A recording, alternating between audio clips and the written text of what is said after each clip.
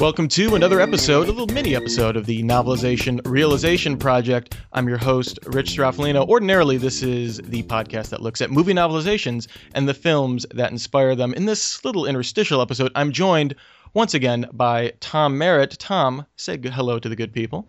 You said I didn't have to go home, so I stayed here. Swiggity sweet. But right now we're going to be doing a little Rewrite Delight freestyle where we choose any media property, really. I mean, ideally it's going to be a movie, and we try and decide what author, past, present, or future, and ascribe them to write the movie novelization. And I do get in touch with publishers, try and make this stuff happen. No one's returned my calls, and I've gotten several cease and desist, but here's hoping. So, Tom, what is your Rewrite Delight for this fine episode? So I want to throw out there as the author, Andy Weir. Some people may not have run across him yet. He wrote a book that was published earlier this year called The Martian. It's a very scientific take on the Castaway story, except set on Mars. So without getting too spoilery, you have one member of a team that has been exploring Mars. There is an accident that happens that causes them to have to leave their habitation behind and head back to Earth. And on their way back to the ship, this is just the opening scenes here. If you don't want to be spoiled at all, you better stop listening. But on the way back to the ship, the main character doesn't make it, and they presume that he's dead. He's not. And so he has to try to survive without any way of contacting Earth and without anyone else there, and broken parts of things that they've left behind. So it's basically a Castaway story from that point on. It's fantastic. It's not 100% accurate as far as the science, but it is pretty much as accurate as a good story will allow it to be. Andy Weir did a lot of work to make sure that this was all plausible. There's no futuristic technology. It's all things that actually exist or are in development and could exist by the time this novel takes place. So it's really well done. And I would like to see him do Gravity. Gravity is essentially the same story in space with Sandra Bullock instead of, I guess it's Matt Damon's going to play the Martian's main character in the movie. So I would like to see him do that and take that science of that orbital castaway essentially, and see him do a good job with it. That sounds fascinating. I also, kind of in that same vein, I would like to. Also, the movie Moon comes to mind for that. Just in terms of, yeah, because you got the loner who's away. The difference between the Moon and the Martian, and man, Moon is great. I love that movie. Tremendous. Is that there's that's more of a Philip K. Dick paranoia. What's really going on? Kind of thing. So there you go. I'm going to give you a bonus one. I want Philip K. Dick to first of all come back to life and then write the novelization of Moon. Whereas, yeah, Andy Weir is a very classic Castaway story with the Martian. Are you sure Philip K. Dick's not hanging out with like Ambrose Bierce and Slim Pickens somewhere? I'm so not sure that's not true. Very well, maybe. Definitely hope it is. For my pick, I was searching around. Tom, you may not know this. In fact, I'm almost certain it has. I've never shared my cinematic taste with you. I'm a fan of Wes Anderson films because I'm pretentious and a hipster douchebag.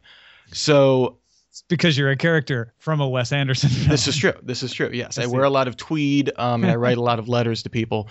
But so I'm a fan of his, and probably the movie actually I've seen the least of his is The Royal Tenenbaums, probably because I enjoy it so much that I don't want to spoil it for myself. I just enjoy the memory I have of watching it, particularly. And there is a author of a similar name that I thought would be perfect for adapting this into a novelization. I don't know if you're familiar with the author Sherwood Anderson. He was around in the early 20th century. His most famous work, he grew up in Clyde, Ohio.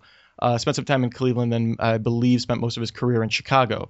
But he wrote a collection. It's a collection of kind of conjoined short stories into almost a novella called Winesburg, Ohio. And it's all about main character. He's a newspaperman and kind of his interactions and kind of the horrors of the small town in a very pedestrian kind of way. It's not a horrific tale at all. Is it an Edgar Lee Masters kind of flavor, or a little bit kind of an American Gothic of? Have you ever read? He wrote a short story called The Egg, I believe, where it's all about his dad, who's a chicken farmer, and how horrific chicken farming is. Like that's the kind of story it is. So he's a proto Steinbeck. Yes, very much so. Very much so. Well, almost contemporary, I guess. But I think he would be perfect for taking together kind of the disparate stories of the characters that are all seamlessly interwoven in that movie, and maybe giving them a little bit more of their own time, of giving them more and basing it maybe around I don't know, maybe base it around Margot or who is it, the other Owen, or the other Wilson brother, not Owen Wilson, Luke Wilson, and maybe basing it around his character and kind of being the nexus of that story. Or probably Royal actually would be the perfect character to base that all around. But he does a really great job of giving kind of little pie pieces of a story and making them come together for a fantastic whole, kind of where you don't see it, and in a non-obvious way. I would highly recommend Winesburg, Ohio. It's one of my favorite kind of novellas. It was made into a play, apparently. Yeah, it's almost has an Our Town feel, except kind of more depressing. Okay. So I think he would be the perfect, and also his name's Anderson, so it kind of works out in a very lazy way. So that is my rewrite delight. If you have a rewrite delight, the best way to get that to me would either be through Twitter at Mr. Anthropology. That's MR Anthropology, and we also have a Facebook page.